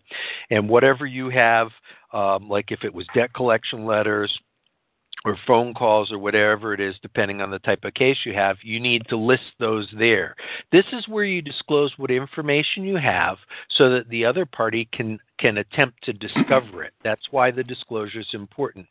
The third area is very important. That's where you list your damages. And if you set that up properly, early on, you always want to have settlement discussions, but some of us like to send a settlement demand letter because the other side's like, well, I want to settle, but, your complaint doesn't say what you want. So your settlement demand letter is where you lay that out, that, if it was an FDCPA action, the plaintiff seeks for $1,000 statutory damage per defendant for each violation of the Fair Debt Collection Practice Act pursuant to 1692K, or the plaintiff seeks other such and further relief as may be just improper under 15 U.S.C. 1692K. If you have a state action, you can go after that. You can also put in there that you seek your fees and costs, including attorney fees under 1692K, in case you choose to hire an attorney. You have that there. You set it up front. So that's where you list your damages. If you have actual or punitive damages, you don't have to give an actual dollar amount because that punitive damages would be set by the jury, and actual damages you have to justify and estimate yourself, and you wouldn't do that till later on. Okay. Right. The fourth area is insurance. Now you're not going to have anything to put in there, right. but you might write, as of this date, this information has not been provided or disclosed by the defendant, because it's incumbent on the defendant really to provide you with information about any insurance policies they have which might cover the liability that's arisen under this action. Mm-hmm. In an insurance policy for liability, if you're a covered party, you have to notify your insurer within a period of time, which is usually 3 to 5 days, of a documented claim. And a lawsuit is a documented claim for liability. So the defendants don't like to give up that information because then their insurance rates will go higher, number one. Number two, a savvy plaintiff might contact the insurance company directly and try to make a settlement with the insurance company outside of the lawsuit. Defendants want that happening because their cost of insurance will go up. Insurance is specifically discoverable. There's a lot of case law out there on that. So to answer your question, your 26A1 disclosure, you make the following disclosures. Individuals that have discoverable information to support plaintiff's claim, documents plaintiff may use to support his claim, the estimate of damages, and insurance. That's it. It's very simple. Okay. And there's a webinar on the website. Say it again, John? There is a webinar on this on the website. You know where? I think it's probably the taking their money section. I think that's where our webmaster put it. And while we're on the subject, did you, prior to this, file your Rule 7.1 disclosure? Yes. You did. And did the other party provide theirs? Okay, good. Well, you're doing good. If the other party fails to provide you with the 26A1 disclosure within the time allowable, which if you didn't agree to another time is 14 days, then you need to send them an email saying, hey, I didn't receive it. I was wondering where it was. Send it, return receipt if you can, or just send it. But then you've documented the fact that you didn't receive it. You might follow up then a week or two later with a letter, just a simple letter that you send that says, I have not received this, and I was wondering if you're going to send it. You can compel it. They did, John. They did. Question. They did send it. I haven't sent mine yet. I actually had overlooked it, and I'm like, okay, so I need to get this. I've done discovery. Need to get it ASAP, because I'll tell you something. I just learned that I don't have to wait all the way to pretrial to to put in a motion to block their ability to use any items that they didn't disclose. If a party fails to disclose on a 26A1, then you can force the court to block their ability to use any information they failed to disclose. You can do it through a motion in limine. There's a couple different ways to do it. So it's really important you get yours done and over to them quick. Right. Yeah, I'm going to do that. I think what I'm going to do, too, is I'm going to follow up with email and just ask for a few more days so I can finish putting this all together and get my information sent over. Because I wanted to get my head around exactly what all I need to include. Because I've answered discovery. I've sent over a bunch of... Right. The 26A1 doesn't have to be a lot, and you can supplement it. You're supposed to supplement it seasonally, meaning when the information comes in, you're supposed to supplement. But you just need to get it done. Did they ask you where yours was? Yeah, they sent the email. Well, they had asked about discovery, which I've sent that off. That's in the mail, certified, sent to them, so that's on its way. And they did ask about the 26F initial disclosure. So, and I'm working on putting that together now. So I'm anticipating having ready to go out about a weekend. Reply back to them and say thank you for bringing it to my attention. It was an error.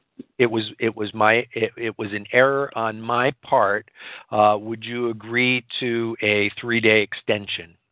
From today. And if you've put that out there in writing, at least you're not hiding, and you're asking them to play nice in the sandbox. Right. Yeah. And then they can make issue of it later. Yeah. Okay.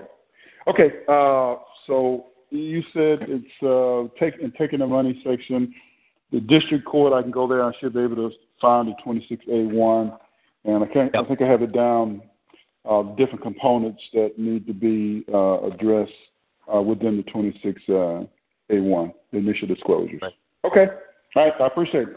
Have a good night. All righty. Okay, we're going to go to South Carolina.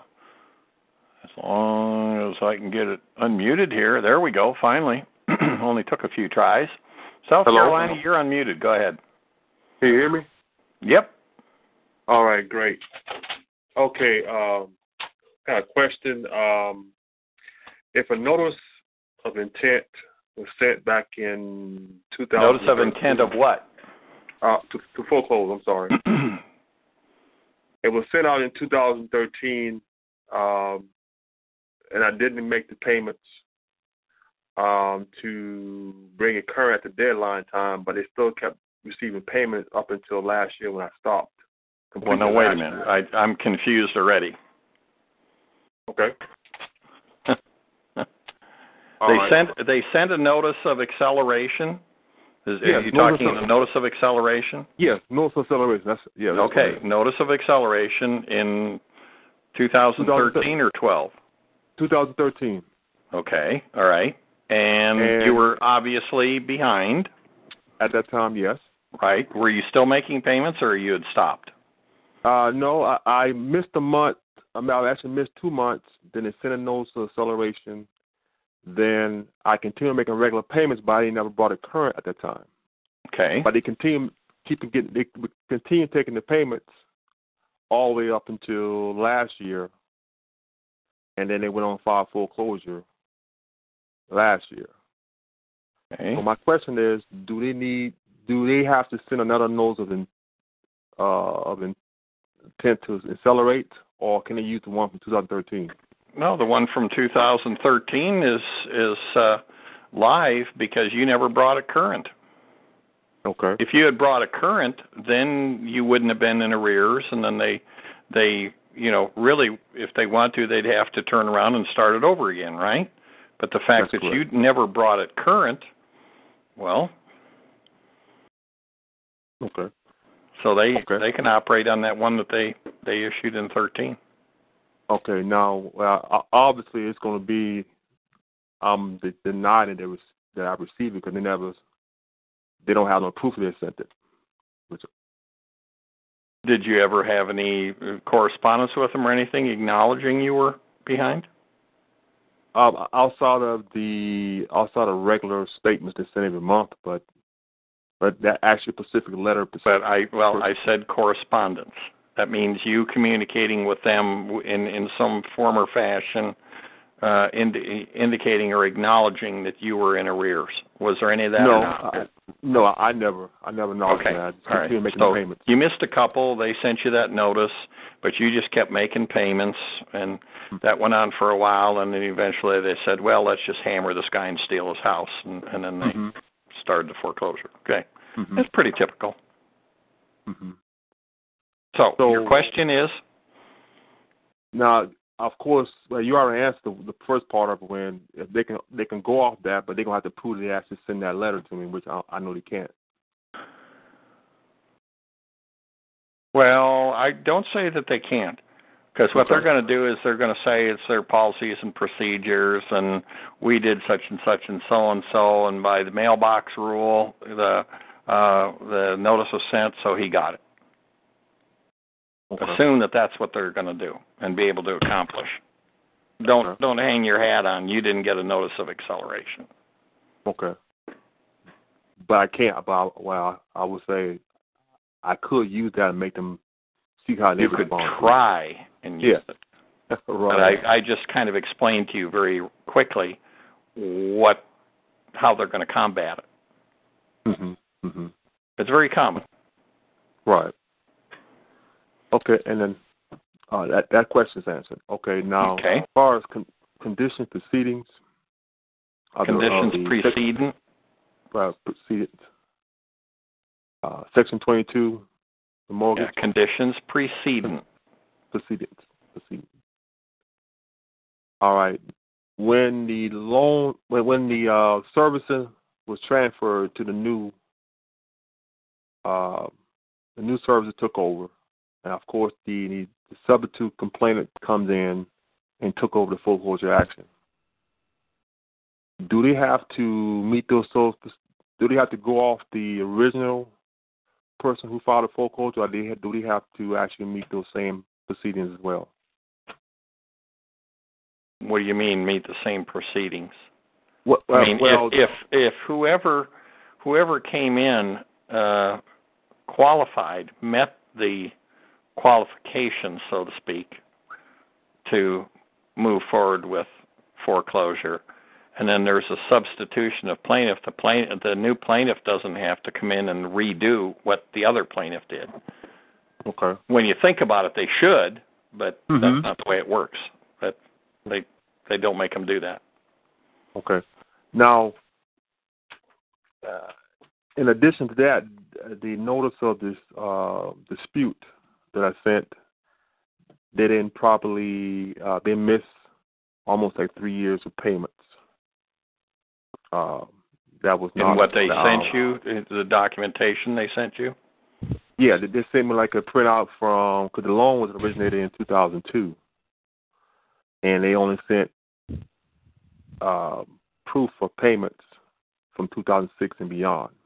So it's almost like 4 years of payments missing. Okay. And no attorneys nor neither lender have provided that for me. I've already asked them from a notice to speak for all parties, and no one has produced that document to prove those payments. No one has produced a document to what those payments? They have produced the proof of those payments, where those payments will happen to. They haven't documented that part of it. They've only documented part of it. They haven't validated the debt. So that would be considered not being validating the debt, right? Well, of course. Okay. They can't just send you a piece of paper and say, well, let's see. Well, you got the loan in 2002. We'll just pick up in 2006 and show, that you missed some payments here or there. Well, wait a minute. How did you get to that amount in 2006 if the loan started in 2002? Where did it start? How did it get to the figure in 2006? See, I mean, you can't. Either you validate, you provide everything necessary to prove the debt, or you don't. It's very black and white. It's not. Well, we're in the neighborhood. It's not like horseshoes. Close doesn't count. True. Okay. Now, I have a question for you. Sure. Have you been working on your federal lawsuit? Yes, that's I'm already got that in place right now to do that. To do the federal lawsuit. Yeah. That's what you got to do when you got stuff going on like that. But I was trying to figure out a way how to, since I know those courts, the state court and federal is two different ones, so I don't know how to stop them on the state side. Change the foreclosure action. I don't know how long you've been listening to us, but one of the very first things that we tell people is get your federal lawsuit filed, because that becomes a defense to their foreclosure. That's like a sledgehammer to the forehead of those guys when they're trying to take your house. And if you wait until after everything is done in the state court, then you have a problem with dealing with res judicata. That's why you have to get your federal lawsuit filed before anything happens in that state court. They are two completely different courts, and what you're going to bring in that federal court is your FDCPA violations, and you're not going to bring up anything about that in the state. Don't ever do that. In the state court, you just deal with, they didn't, they haven't provided the proper assignments, they haven't done this, they haven't done that, and Jesse's webinars go over all of that for you to explain that. Okay. Right. But the federal lawsuit is where you bring your FDCPA claims. Don't ever mention any of that in the state court at all. Because what happens is if you bring it up in the state court and then there's a ruling there, then they're going to say, that's already been discussed in the state court case, and the plaintiff prevailed at state, so it's res judicata, and the federal case would be dismissed. I see what you're saying. So you can't wait. You got to get ahead of it. Okay. All right. That answer your questions for you? And one other thing too. Now, if what's considered to be proper not verification, proper validation? They have to provide evidence of the debt. Not part of the evidence, all of the evidence. If they say, here's an accounting from 2006 all the way to the current date. Well, if you took out the loan in 2006, then it shows everything. Okay, you had this much that you borrowed, and then you made this payment, and they charged this interest and this payment and this interest, and this fee was tacked on and this and that. But wait a minute. When you got stuff, when the inception of the loan was back in 2002, how do you get to the figure that they start with in 2006?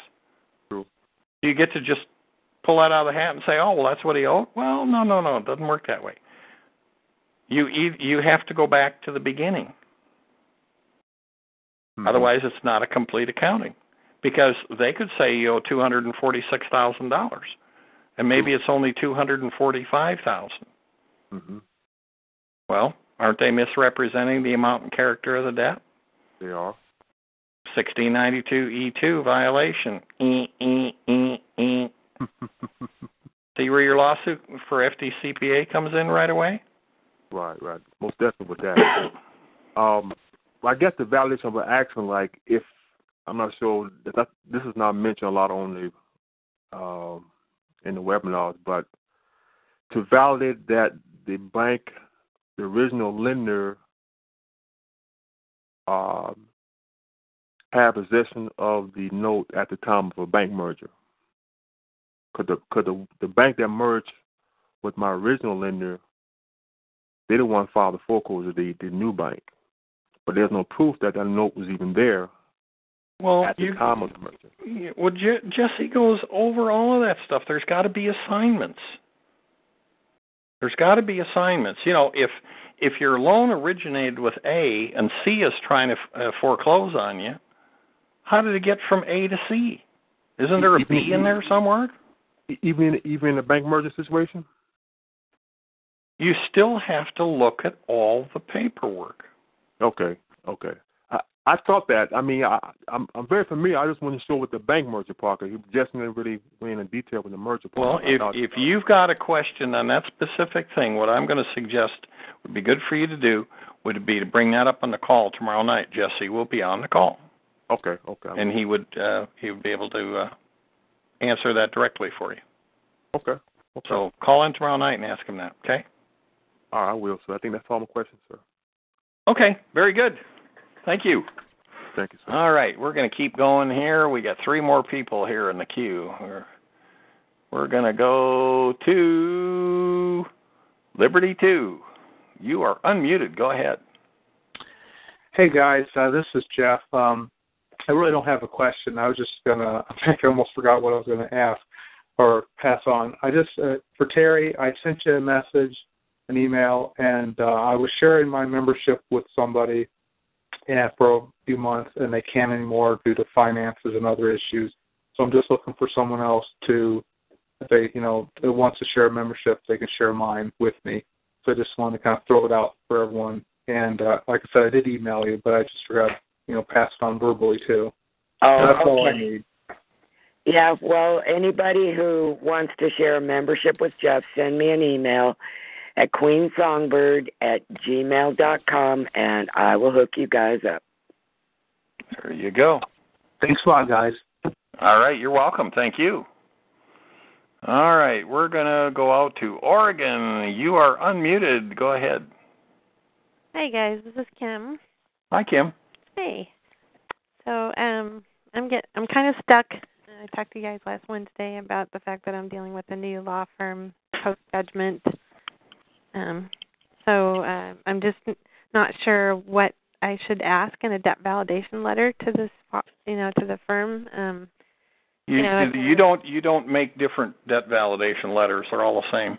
They're all the same, and you don't ask questions. You make demands. Yeah, that's right. Okay. It's not a debt question letter. It's a debt validation demand. Okay. And you don't change things. It's always the same. Okay. Send me an email, and I'll send you the latest one that we use. Okay, good. Thanks, Terry. And You're welcome. Can you confirm again your email address? Is Terry? It's Queen Songbird, all one word, queensongbird@gmail.com. Not Queen Songbird 2. Yeah, no. Don't ever send me an email at Queen Songbird 2. And I'm glad you brought that up because I've got a lot of people doing it, and I haven't mentioned it for a while. But that particular email address, I only go in there once a week to send out half the mass emails because Google limits me.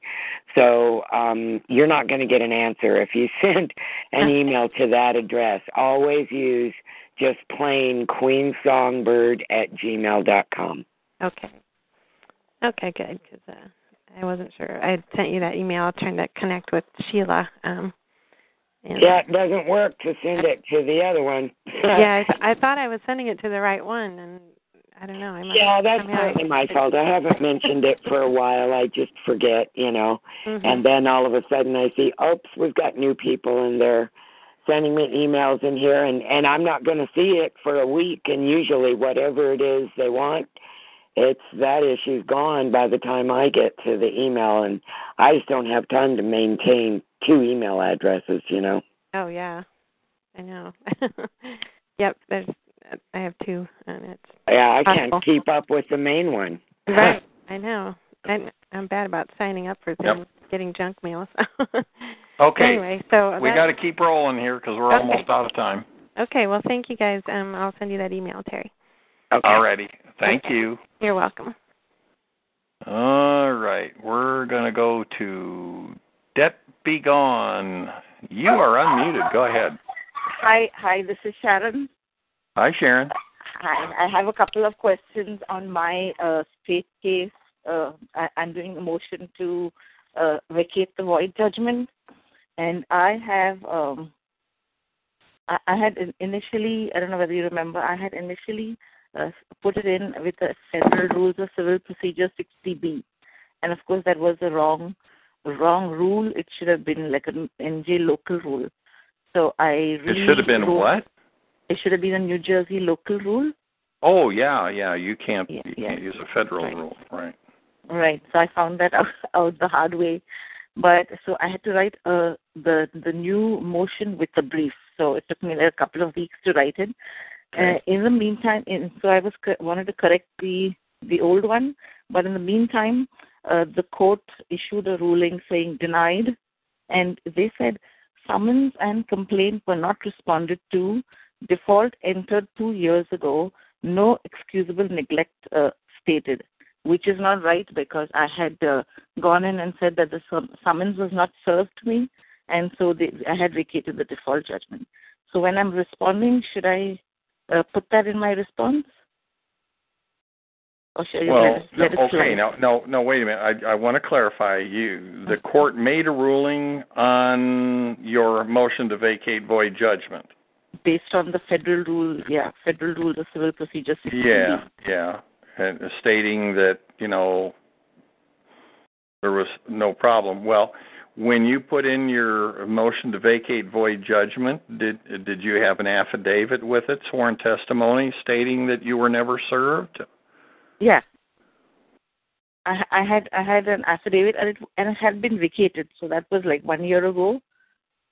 So that was vacated, but this time when this is a new one I'm doing more than a year later, asking to vacate the void judgment based on, a rule which is 4:50-1, which is like special circumstances asking to vacate the judgment. So this one requires that's the New Jersey rule. Yeah. Yes, a New Jersey, but it's also a federal rule. The 60B is the same rule, exactly the same rule. So if the court, the court already ruled on basically that same argument. But when I did the first motion, I didn't give a brief. I just wrote a small letter saying I have additional new discovery, and it's also fraud, and just a one-page letter. Oh, well, no, you can't do that, obviously. Right.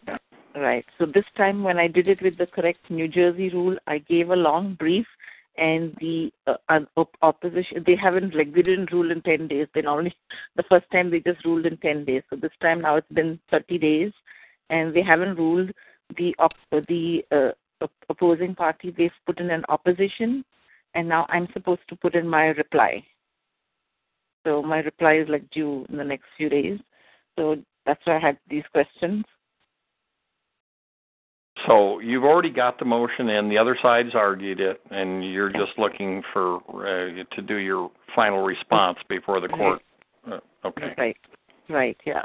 So I was wondering whether, is this an important point to bring to them that, they said that no excusable neglect stated, so should I tell them that they made a mistake on that, or should I just let it slide? No, excusable neglect would be on your part.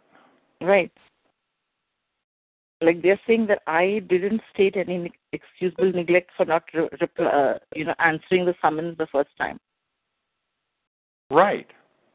So, and I did state. So, should I correct them, or should I just let that slide? Well, if that's what they're arguing, they're saying you didn't, and you did. You have to set the record straight. I mean, that's right. That's your argument. When you're writing your response brief, you need to specifically only address the additional issues that the defendant brought up in their brief, the other party brought up in their brief. You're not there to rehash things that you already had in your first brief.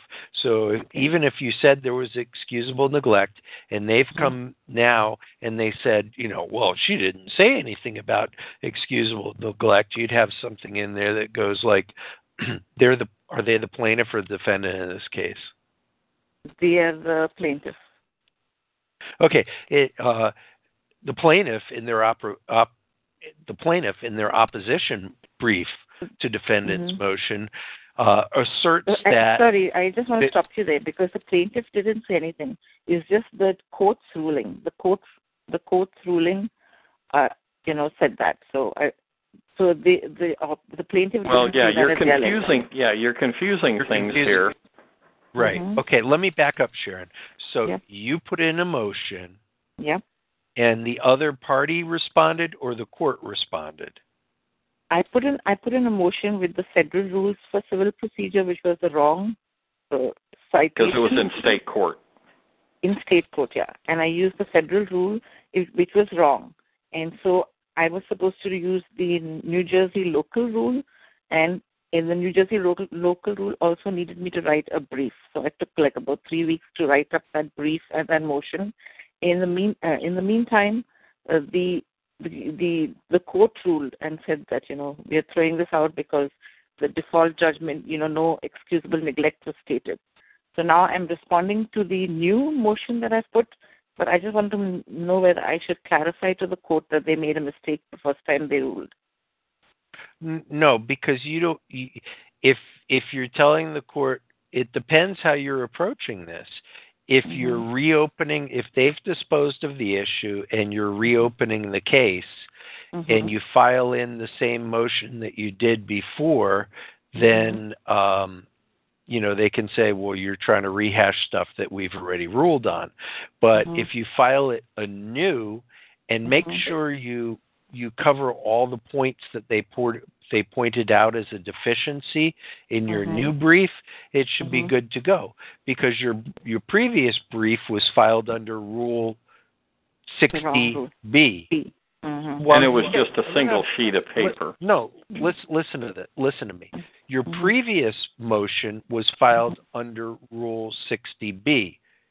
This motion is completely and separately different because you're filing it under New Jersey rule, whatever. There's a distinct difference because, it depends, if you're driving a Honda Civic or a Honda Accord, right? They're both Hondas, but you have to determine, were you driving the Civic or the Accord? Were you making this motion under Federal Rule 60B or under New Jersey rule this? So there's two different things. They can't turn around and say, well, you brought this up previously because well, they can't, because the other motion was under 60B. They had good cause to throw that out.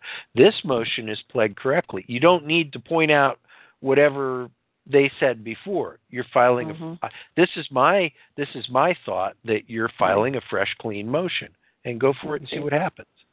They sometimes you have to change axes to cut down a tree.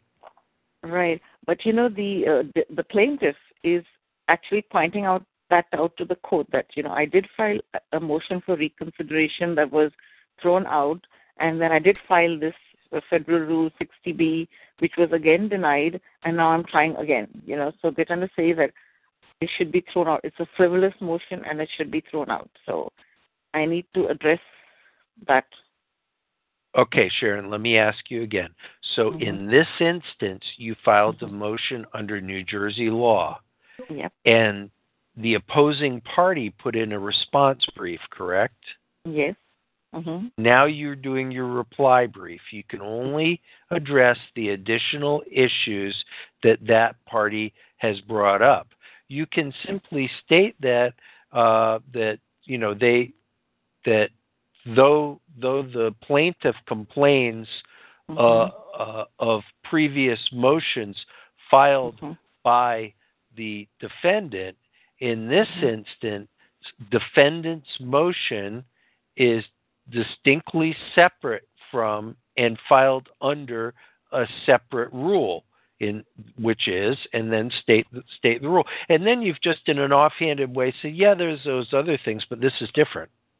And the court's going to see it as being different. A motion to reconsider is different than a motion to vacate.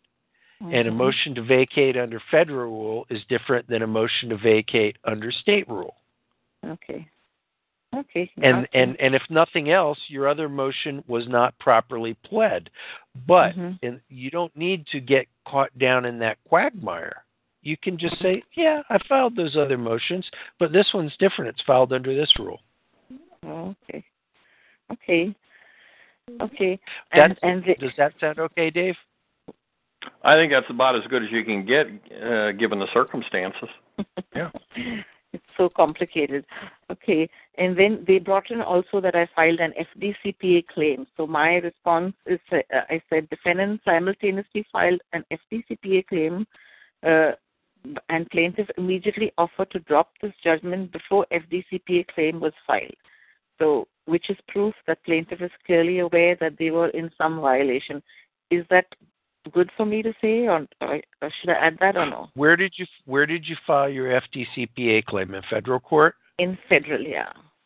Yeah, then you don't want to mention anything to do with it in state court. Yeah, you don't want to go any. No, they brought it. They put it in their answer. I know they did, but you don't need to address it. Once you bring in FDCPA, you got a problem. In this instance, they're bringing in FDCPA. I don't think you should address it. Now, did they really offer to drop this? Yes, I have a letter in writing. And why didn't they? Because they just offered to drop the judgment, but I wanted damages too. And I had told them that I have state violations, FCRA violations and everything, and they didn't answer me. How much is the damages? How much is the damages? Like FCRA, they were like 6 pulls, and FDCPA, of course, was just 1. But there's three defendants, and then the NJ, the New Jersey UDAP, is like $10,000. And the New Jersey UDAP has a private right of action for consumers, because I found out in Florida, after litigating under it, that they don't have a consumer statute for it. So make sure about that, because you don't want to plead for something that you're not entitled to. You can always drop that count if you need to. But how much is the judgment for? The judgment is only $3,600, 3,621. And they're willing to give you cash and drop that? No cash. They had just said that we'll drop the judgment in exchange for the FDCPA loss. Dropping a judgment and vacating the judgment are two different things. So, I don't think I would address settlement discussions or anything like that. They make that, but they're trying to say you've got a FDCPA action, but that's independent from this. And they try to, and usually debt collectors try to bring FDCPA into state court so they can get it all disposed of and thrown away to their benefit. But you maintaining that in federal court is good leverage. But at the same time, you don't need to be greedy. If you can reach a reasonable settlement and get them to agree to vacate the state judgment prior to you filing your dismissal with prejudice. And as a part of any agreement to make sure that anything in your credit report shows paid as agreed. Right. As agreed. Okay. I don't know whether they're going to come to the table to settle right now, because they seem to be winning everywhere, even though they have fraudulent affidavits on the table. So I think that's okay. Ultimately, you know what you have at your advantage. You're someone, and Jeffo has said this. You studied and you've done really well. I know, and we all do. But you studied, and you also buckled down and you did it. A lot of people don't, and you've gone in there and done the dog fights, and you've done well.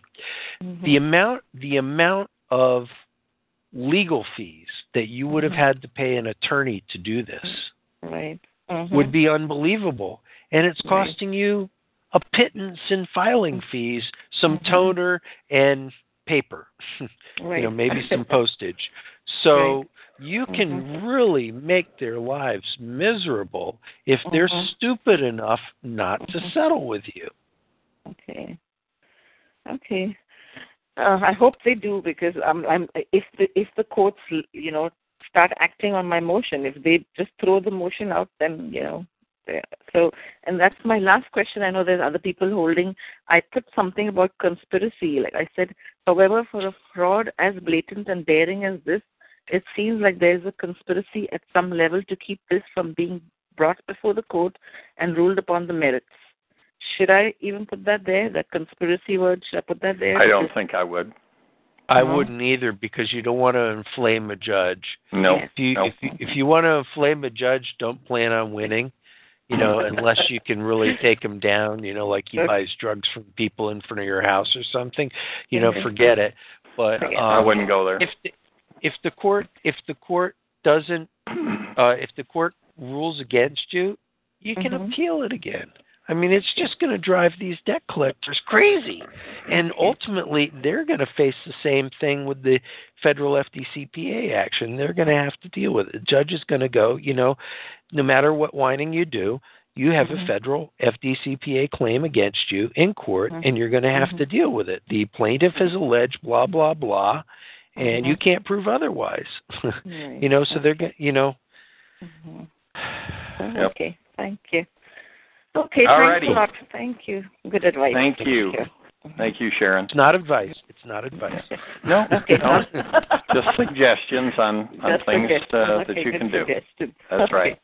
Okay. All right, everybody, it's time to wrap it up for tonight. Thank you, John. Thank you, Terry, for joining me tonight. And we've had a busy call tonight. I mean, there was a lot of good discussion, and we had a bunch of people. We're finally starting to get past the summertime. And I sure hope there's some people out there that are planning ahead, anticipating, I may have some stuff coming up ahead. I don't know how solid I am in my job or anything, but I better start learning this stuff and get ahead of the curve instead of being behind the 8 ball, because sometimes when things go to pot, they can go to pot in a real big hurry. And then you're distracted, and then all of a sudden you're facing a situation and you're not prepared very well for it. So don't put yourself in that position. Get ahead of the game, study, and get in that website, have your nose there. Now, for anybody that didn't take advantage of it, and I did announce it last week, it's no longer $1 for the first month. It's back to $99 to become a member of the website. And like Terry said, she's got somebody that wants to share a membership. That in a deal like that, you can get in there, and it only costs you $24.50 a month. It's $49 a month divided by 2. So there are ways to save money. But if you don't get in and study, I don't know what to tell you, because we can't do it for you. You've got to do it yourselves. You go study in the website, and then when you got the questions, come and ask us on these calls. Tomorrow night is an open call on Blog Talk Radio. That starts at 8 o'clock Eastern Time. Then, of course, Wednesday there is a webinar, and I don't even know exactly what the subject matter is. I know somebody's got to be doing something specific on that webinar. I don't know what it is without going to the website, but that's for the members. For the non-members, Wednesday night, of course, or actually for members too, is Terry's call at 8 o'clock Eastern Time. And if you're not on Terry's email list, well, shame on you. Send an email to queensongbird@gmail.com. Do it right now. Say, please put me on the list. Just put that in the subject line. That'll work. But she not only sends out the call reminders, but there's lots of other information she sends all the time. That's why it's important to be on her email list and not just know the number to call in for her call. So there's lots of support, but you got to do the work. And then, of course, we'll be here next Monday, because we're always here on Monday nights. And again, I want to thank everybody for joining us, especially Terry and John. Hope you guys have a great evening, and more than likely you'll hear my voice on Blog Talk Radio tomorrow, because unless I get run over by a truck, I'll probably be moderating that call. Hope everybody has a great evening. We'll talk to you tomorrow. Good night. Good night, everyone. Night. Don't you love an extra $100 in your pocket? Have a TurboTax expert file your taxes for you by March 31st to get $100 back instantly. Because no matter what moves you made last year, TurboTax makes them count. That means getting $100 back and 100% accurate taxes, only from Intuit TurboTax. Must file by 3/31. Credit only applicable to federal filing fees with TurboTax full service. Offer can be modified or terminated at any time.